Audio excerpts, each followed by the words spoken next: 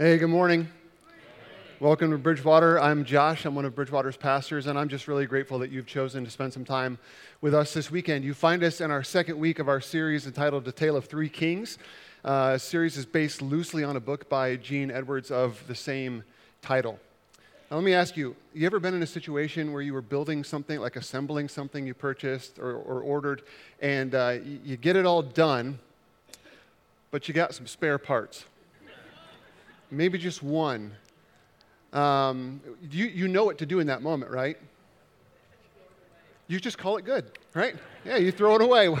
Must not have needed it. When Kristen and I were newly married, we were given a refrigerator to help get us started. We moved into this house we were renting, and we put the refrigerator in the one spot we thought it should go. Only problem was it opened right at the wall. Okay, so not a big deal. You just take the handle and move it to the other side. Take the hinge, right, switch it to the other side of the door. You can do that. You can do that. I tried it, got it off, put it back on, and I had one little shiny little metal piece and thought, I don't remember that coming out of there. And opened up the door, boom, the whole thing fell right off. And there it was in all of its glory. And I didn't used to be good at those things, and some might say I'm still not good at those things, but I think we all know what it's like to have something that's really, really small that doesn't seem significant actually prove in the end to be extremely significant. Something that we thought wasn't a big deal, just a tiny little thing, easy to overlook. Sometimes those little things are deceptively important, and when they're involving something we're putting together like a refrigerator or a desk, you can kind of deal with it. When it's an area of character in our lives, it's a little bit more damaging. In some cases, it's actually catastrophic. And in this series, we're talking about character. We're looking at three men who were known by their character, three men who, by the outside world's opinion, had everything that they needed to succeed, to be all that they should have been, to do all that they were supposed to do. And two of them didn't make it, one did.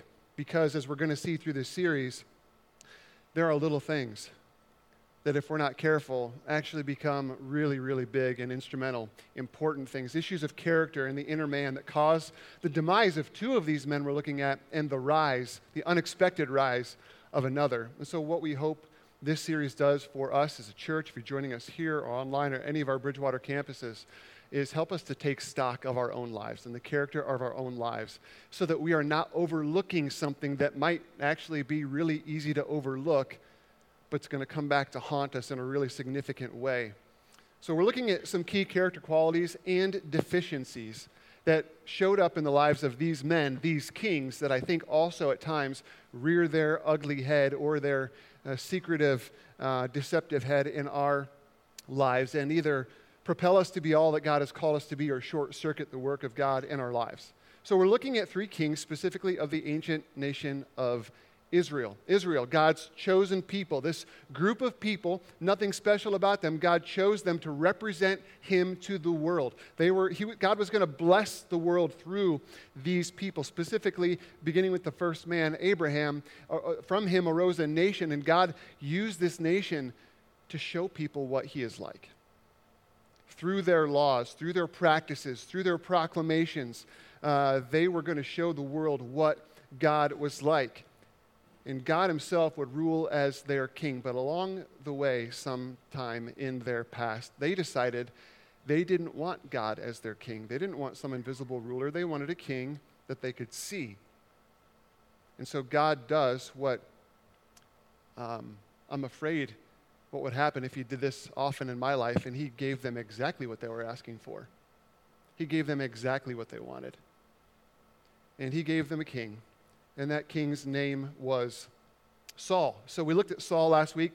Bob talked to us about Saul and his rise and his struggles. God made His calling on the life of Saul evident. Saul was blessed. He was gifted. He stood head and shoulders above all the people of Israel.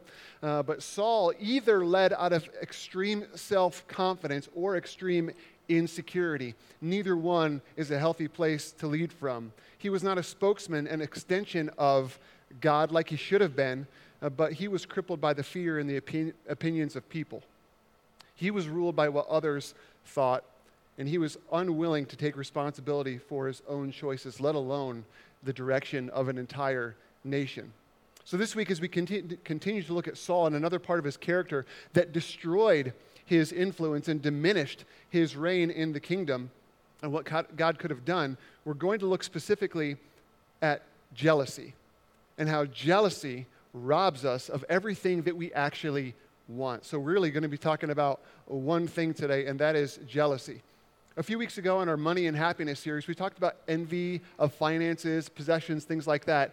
I'm here to tell you jealousy is a little bit deeper than that. Jealousy, for sure, is envious of what others have, and it's envious of what others are able to do. But we're going to sort of unpack jealousy bit by bit throughout this message today. So we left off the story last week with Saul failing to obey God. God gave him explicit commands. Saul just decided not to wait for God's commands, but to do his very own thing because he cared about his credibility with the people. And in his great concern for his credibility, he actually lost it. So in the first half of 1 Samuel 16, and we're going to be in 1 Samuel 16, 17, and 18. So we are going to hover over at a bird's eye view 3 chapters in 1 Samuel. It's in the Old Testament, the first part of the Bible, really zeroing in on this nation of Israel. We're going to cover the first part of the chapter and David's story at length in the next 2 weeks. So if you're familiar with Scripture and you know that David appears about this time, just hold your horses. We'll talk about him a little bit today, but really at length in the next couple of weeks. If you're new to the Bible, as we all once were, I hope today is really interesting to you, and part of this just connects with where you're at today. But we're going to mention that here because this is the order of the text. David does begin to appear here. And even though God identified David as the next king to replace Saul, Saul is still the king of Israel, and things are not going well. So we're going to pick up the story in 1 Samuel 16, verse 14. So if you have a device, if you have a Bible, you can turn there. As a fail-safe, we've got it on the screen next to and behind me. Here's 1 Samuel 16, beginning in verse 14, reading to verse 23. Now the Spirit of the Lord had departed from Saul, and an evil spirit from the Lord had tormented him. Saul's attendants said to him, "See, an evil spirit from God is tormenting you. Let our Lord command his servants here to search for someone who can play the lyre." A lyre is a small harp-like stringed instrument. He will play when the evil spirit from God comes on you, and you will feel better. So Saul said to his attendants, "Find someone who plays well and bring him to me." One of the servants answered, "I've seen a son of Jesse of Bethlehem who knows how to play the lyre. He's a brave man and a warrior. He speaks well and is a fine-looking man, and the Lord is with him." Then Saul sent messengers to Jesse and said, "Send me your son David, who is with the sheep." So Jesse took a donkey loaded with bread, a skin of wine, and a young goat, and sent him with his son David to Saul. David came to Saul and entered his service. Saul liked him very much, and David became one of his armor bearers. Then Saul sent word to Jesse, saying, "Allow David to remain in my service, for I am pleased with him."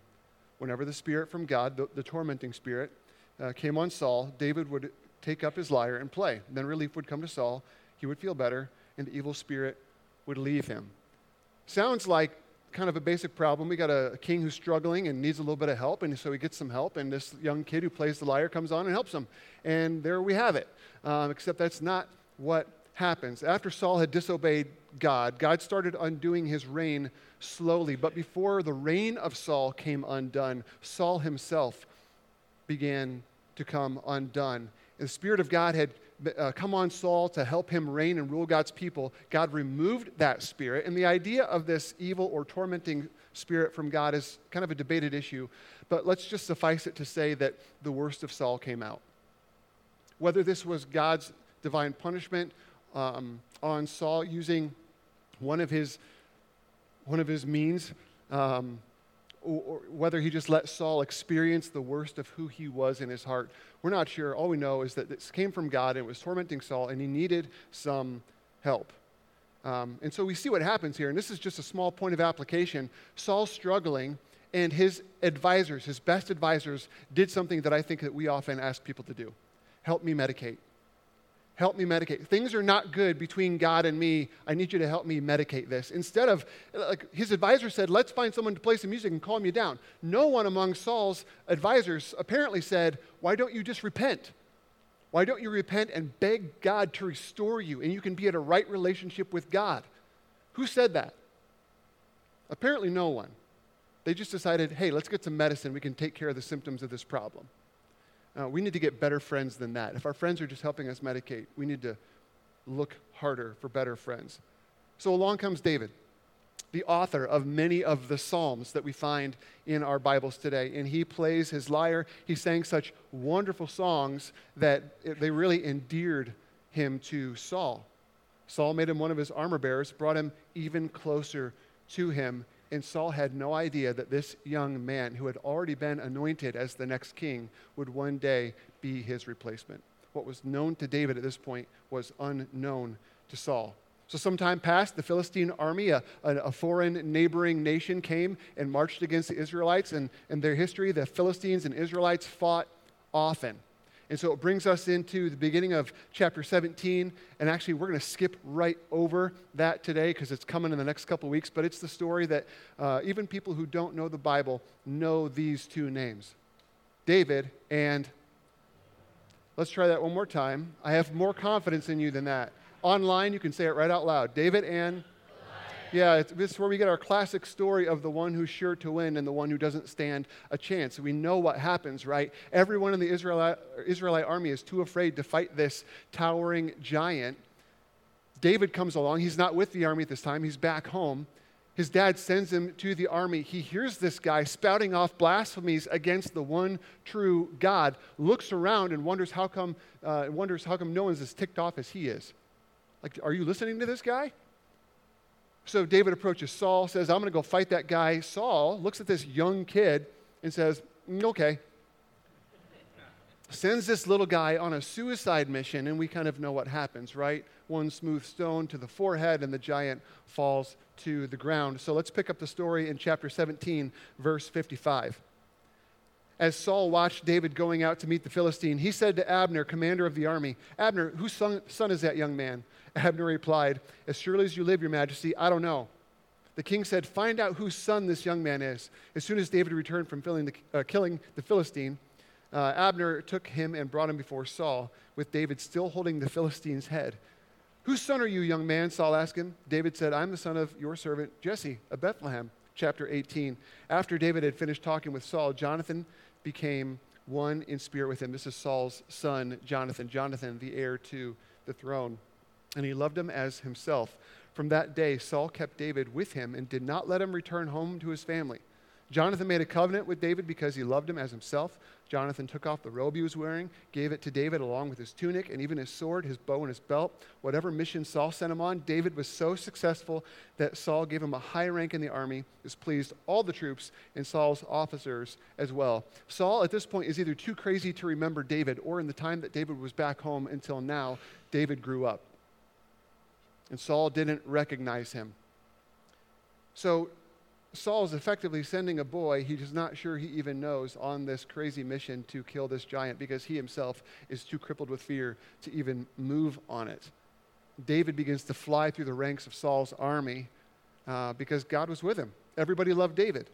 The problem was that everyone started liking David a little bit too much. Yeah. So 18 verse 6, when the men were returning home after David had killed the Philistine, the women came out from all the towns of Israel to meet King Saul with singing and dancing, with joyful songs and with timbrels and lyres.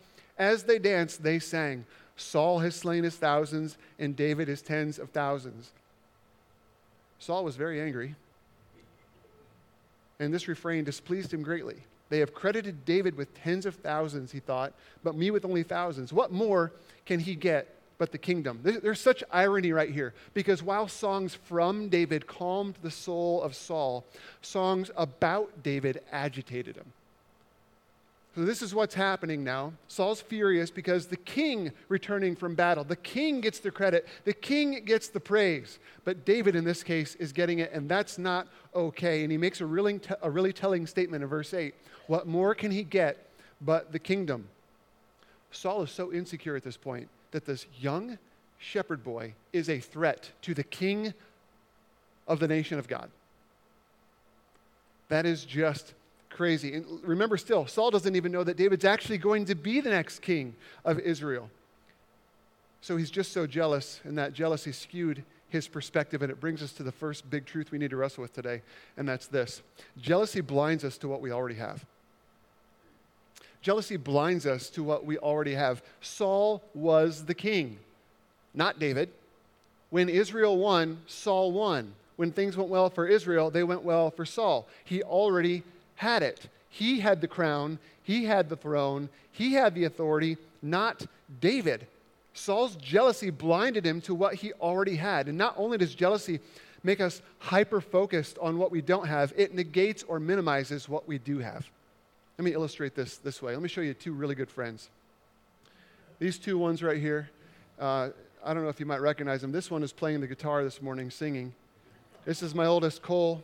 This is my oldest daughter, Maggie. Here they are. This is how they were, best of friends growing up, only 16 months apart, really just loved each other, had a great time together, until one particular moment, and it involved ice cream. You see, when Maggie was very young, she was born with a dairy allergy, so ice cream was one of those things that she couldn't have. She's outgrown that somehow, but we went to get some ice cream, and we ordered up for Cole, and Cole gets something that looks a lot like this. And Maggie can't have it, remember, but we are still there. So we just fill her cone with sprinkles. All right, it's super cute. Just pour back the sprinkles. And so we're sitting there eating our ice cream, and Cole's licking his ice cream cone, looking over at Maggie, who's just doesn't have ice cream, but pouring in the sprinkles. And he starts to get irritated and agitated. And he starts to get real upset. I want what she has. He got so upset, he wanted to ditch his ice cream, and he wanted one of those. Why? Because that was what he didn't have. Not because he didn't have something good, but because he simply didn't have that. And at that moment, his perspective was skewed, and he thought, I should have that. I should have that. You see, jealousy is the breeding ground of discontentment in our hearts. Jealousy is the breeding ground. We become discontent when we begin to look outside at what others have that we don't. It's looking over and seeing the position or the praise or the prosperity that someone else has and believing, I deserve that too. Perhaps you think you even deserve it more than they do. And this discontentment is fueled by comparison. And I'm not just talking financially here, though that's certainly in play. Deeper things over the friendships that you think others must have, that you think you deserve. Jealousy over the recognition that someone else got that should have been coming your way. Jealousy, and you know what I'm talking about here, when someone else gets pointed at and looked at and praised for the very thing you poured your heart and soul into. That was your baby. That was your thing. That was your project. It was your idea. And now they've got it. The problem with jealousy is that it lacks all gratitude. Jealousy lives in an entitled world. It just hangs out right there in that everything good should be coming my way.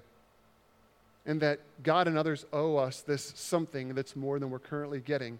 The jealous heart says, I'm owed that. I'm owed that. You can't just look at someone else's car and say, wow, that's really cool. You have to say to yourself, why shouldn't I have one of those? Why shouldn't I be able to do that? Here's what Andy Stanley says in his book, Enemies of the Heart. When we think about jealousy or envy, we think immediately about the things we lack. Looks, skills, opportunities, health, height, inheritance, and we could go on. We assume our problem is with the person who possesses what we lack, but let's face it, God could have fixed all that for us. Whatever he gave to your neighbor, he could have given to you. And that's why you may feel inside that God owes you. One of our pastors on staff reached out to some men and some women and ask them, what are some common things that you think men are jealous about? Here's a list of some things that men are commonly jealous about. They see other men with friends who have a social life. They see other men that people seem to respect. When another guy is athletic or at least skilled in some way, women like to be around these guys. Maybe their wife respects and admires them. Maybe they have a job they love. They drive the car or the truck that I actually want. Maybe their hobbies are cool and they can travel. Maybe they're just physically capable. I think guys are often jealous of other guys who are confident. They just exude confidence. And we're jealous when guys either have more leisure time or are more driven or at least have some seemingly meaningful work to do. And they're jealous when other guys' kids love and respect them. And we could go on and on and on. This is just a summary. We asked the same question of some women, and here's some of the answers we got. Maybe they have a job they love. The stage of life, like the other stage that I'm not in, is always the easier one. Maybe it's their appearance or the opportunities they have, the vacations they can take, or the opportunities in their school district for what's available for their family or their kids. Maybe they feel like they're the forgotten stay-at-home mom. I think some women, they said, are jealous that other women are more creative than they are. You know, when it comes to decorating or like on Instagram or even with recipes, things like that. Hobbies. They're jealous when things come easy to other women, or at least it seems that way. These women always have a husband who gets the job that he wants. Women who are able to stay healthy. Women whose relationships just seem to come easy. They make friends easy. They seem to go out all the time. Where does the money come from to do that? I don't know. I don't have it. Personality. They're outgoing. They're easygoing, or they don't get worked up by little things. They're likable. Maybe it's their marriage or their family relationships. In Saul's case, he felt the people owed him something. He was sent by God to lead, to serve, to protect, and provide for the people. And instead, he just thought, these people owe me. I am the king after all. And someone else is now getting the stuff that's supposed to be coming my way. He wasn't leading the people at this point. He was just using the people. He had an itch that needed scratched, and they were the branch to scratch the itch. That's it. You see, jealousy also cannot celebrate when others win. Isn't it a win for the king when one of his soldiers has a major victory? Isn't it? The coach, when the quarterback throws a touchdown pass. The offensive line, when the running back gets through. It's football season, sorry. The jealous heart also cannot celebrate what others have gained, only what they themselves lack. I can't be happy for you when things work out well for you. All I can do is fixate on what I don't have. Every time you get means there's something that I don't have. That's what the jealous heart does. And the sad part is, if you sit on jealousy long enough, it's going to begin to erode your relationships. It counteracts against you. Look at chapter 18, verse 9. And from that time on, Saul kept a close eye on David.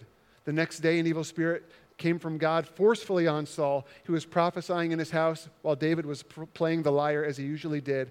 Saul had a spear in his hand, and he hurled it, saying to himself, I'll pin David to the wall. But David eluded him twice. Saul was afraid of David because the Lord was with David but had departed from Saul. Saul now is not just jealous. He's got an edge toward David, so much so, he's got a spear. Like, what kind of king sits in his castle, his palace, with his armor and his weapons? That's called paranoia, right? And he throws a spear at David twice, which means David somehow hung around long enough or came back for Saul to have a second opportunity. What a man. What a man this young boy was. How did David come back? I don't know. But we really need to see what happened here because it's so important for us this morning. David was serving Saul, risking life and limb, doing all of the things publicly and out front with the army that Saul should have been doing. David's entire life was literally dedicated to serving Saul. And at this point, Saul was so insecure that he turned one of his greatest allies into an enemy. And that's the second big truth we got to wrestle with this morning. Jealousy turns allies into enemies. This is a really, really sad part of this account. Saul's jealousy over David led him to be so threatened by him that he was willing to kill him. Saul couldn't even see at this point that David was not against him. He was for him. David was advancing Saul's cause. And we, left to our own devices, have ways of seeing enemies where there are none. We see competition where there shouldn't be. We see rivals where there aren't any. We feel threatened by the teammate who keeps creeping into the spot we want. Tension with our siblings because we see them sneaking in for affection or attention from our parents or our siblings' kids who sneak in to grandma and grandpa to get that love and affection that we think should be coming to our kids. We're all capable of allowing jealousy to create competitions to be better than someone else. Problem is, you're the only one with a scorecard. You're the only one keeping track. No one else cares. but you are locked into this jealous world. Here's what Proverbs 14:30 says about it. A peaceful heart leads to a healthy body. Jealousy is like cancer in the bones. Jealousy would lead us not to see family, not to see people, not to see friends and coworkers as people in need of Jesus, to whom we can serve, but enemies who are out to take things from us. They stand in the way of what we think we deserve. So naturally then, we see people as either vehicles who get us where we want to go, or obstacles who are just in our way. Either way, we have removed the image of God from people, and they are just now simply objects or servants. And what this does is it leads to relational isolation. We wonder why we don't have friends. We wonder why we're not really connecting with people. We struggle to see others succeed up close. So then, our natural response is to then distance ourselves. Saul has been pulling David in close. Now he pushes him away. Look at chapter 18, verse 13. So he sent David away from him and gave him command over 1,000 men. And David led the troops in their campaigns. Everything he did, he had great success because the Lord was with him. When Saul saw how successful he was afraid of him. But all Israel and Judah loved David because he led them in their campaigns. So this strategy didn't work because God kept blessing David. As we read over and over again, the Lord was with him. So he said, okay, that didn't work. So now he employs the strategy of keep your friends close and your enemies closer. Look what he does next. Chapter 18, verse 27. Then Saul gave him his daughter Michal in marriage. When Saul realized that the Lord was with David and that his daughter Michal loved David, Saul became still more afraid of him, and he remained his enemy the rest of his days. So at this point, David has the affection of Saul's people, Saul's army, Saul's son, and now Saul's daughter. His jealousy literally robbed him of everything he held dear. He tried to hold it so close that he lost it all. You could almost say that the more he tried to hold on, the more jealous he became, the more he actually lost. Another Old Testament book, Job, puts it this way in Job 5:2. Says, surely resentment destroys the fool, and jealousy kills the simple. This is all a pretty dark and grim picture. But I think if we're honest here this morning, we all have the potential to allow jealousy to creep into our hearts and to take up space that really it should not occupy, and begin to influence not only our attitudes toward people, but our actions as well. And it's so small that it doesn't seem like a big deal. It's a little piece we can overlook. I mean, after all, who of us are afraid among a group of friends to admit that they're jealous of someone about something? It's not like a very important card to play. It's commonplace. It's kind of socially acceptable to be jealous because everyone has nicer stuff than I do. Why wouldn't I be jealous? So what do we do with that? It's so deceptively important. What's the solution? Our solution, as always, is to look to Jesus. Is to look to Jesus. Not only was Jesus our example of refusing jealousy, but then also commanding us and empowering us to live lives free from it. I want us to look together at Jesus in Philippians chapter 2, verses 3-8. Paul writes, do nothing out of selfish ambition or vain conceit. Rather, in humility, value others above yourselves, not looking to your own interests, but each of you to the interests of others. In your relationships with one another, have the same mindset as Christ Jesus, who being in the very nature God, did not consider equality with God something to be used to his own advantage. Rather, he made himself nothing by taking the very nature of a servant, being made in human likeness. And being found in appearance as a man, he humbled himself by becoming obedient to death, even death on a cross. It's hard to be jealous when you consider other people more important than yourself. It's hard to be jealous when you're looking out for the best interest of others. But this will only happen for us when we filter our relationships with people through the gospel, through Jesus' life, through Jesus' death and resurrection for us. When we consider what Jesus did for us, he didn't grasp at position that was actually his, power that he could have wielded, prosperity that he could have commanded, or privilege to his own gain, but rather he gave them up so that you and I could find life. That's what he did this morning. He did that for us. The gospel demands we celebrate when others win. The gospel demands we help others win. The gospel demands we walk in gratitude because the only thing we deserved was death, and Jesus took death and gave us life. The stark contrast between Saul and Jesus in these verses, in these two passages, is staggering. The temporary king Saul was self-seeking, used power for personal gain, sent a young man on a suicide mission to protect himself. The real king, Jesus, made himself nothing, gave up his seat in heaven to be human like us, and ultimately went on his own suicide mission in Jerusalem to defeat the real giant in our lives, not named Goliath, but sin. And I'm here to tell you this morning, jealousy can be your undoing.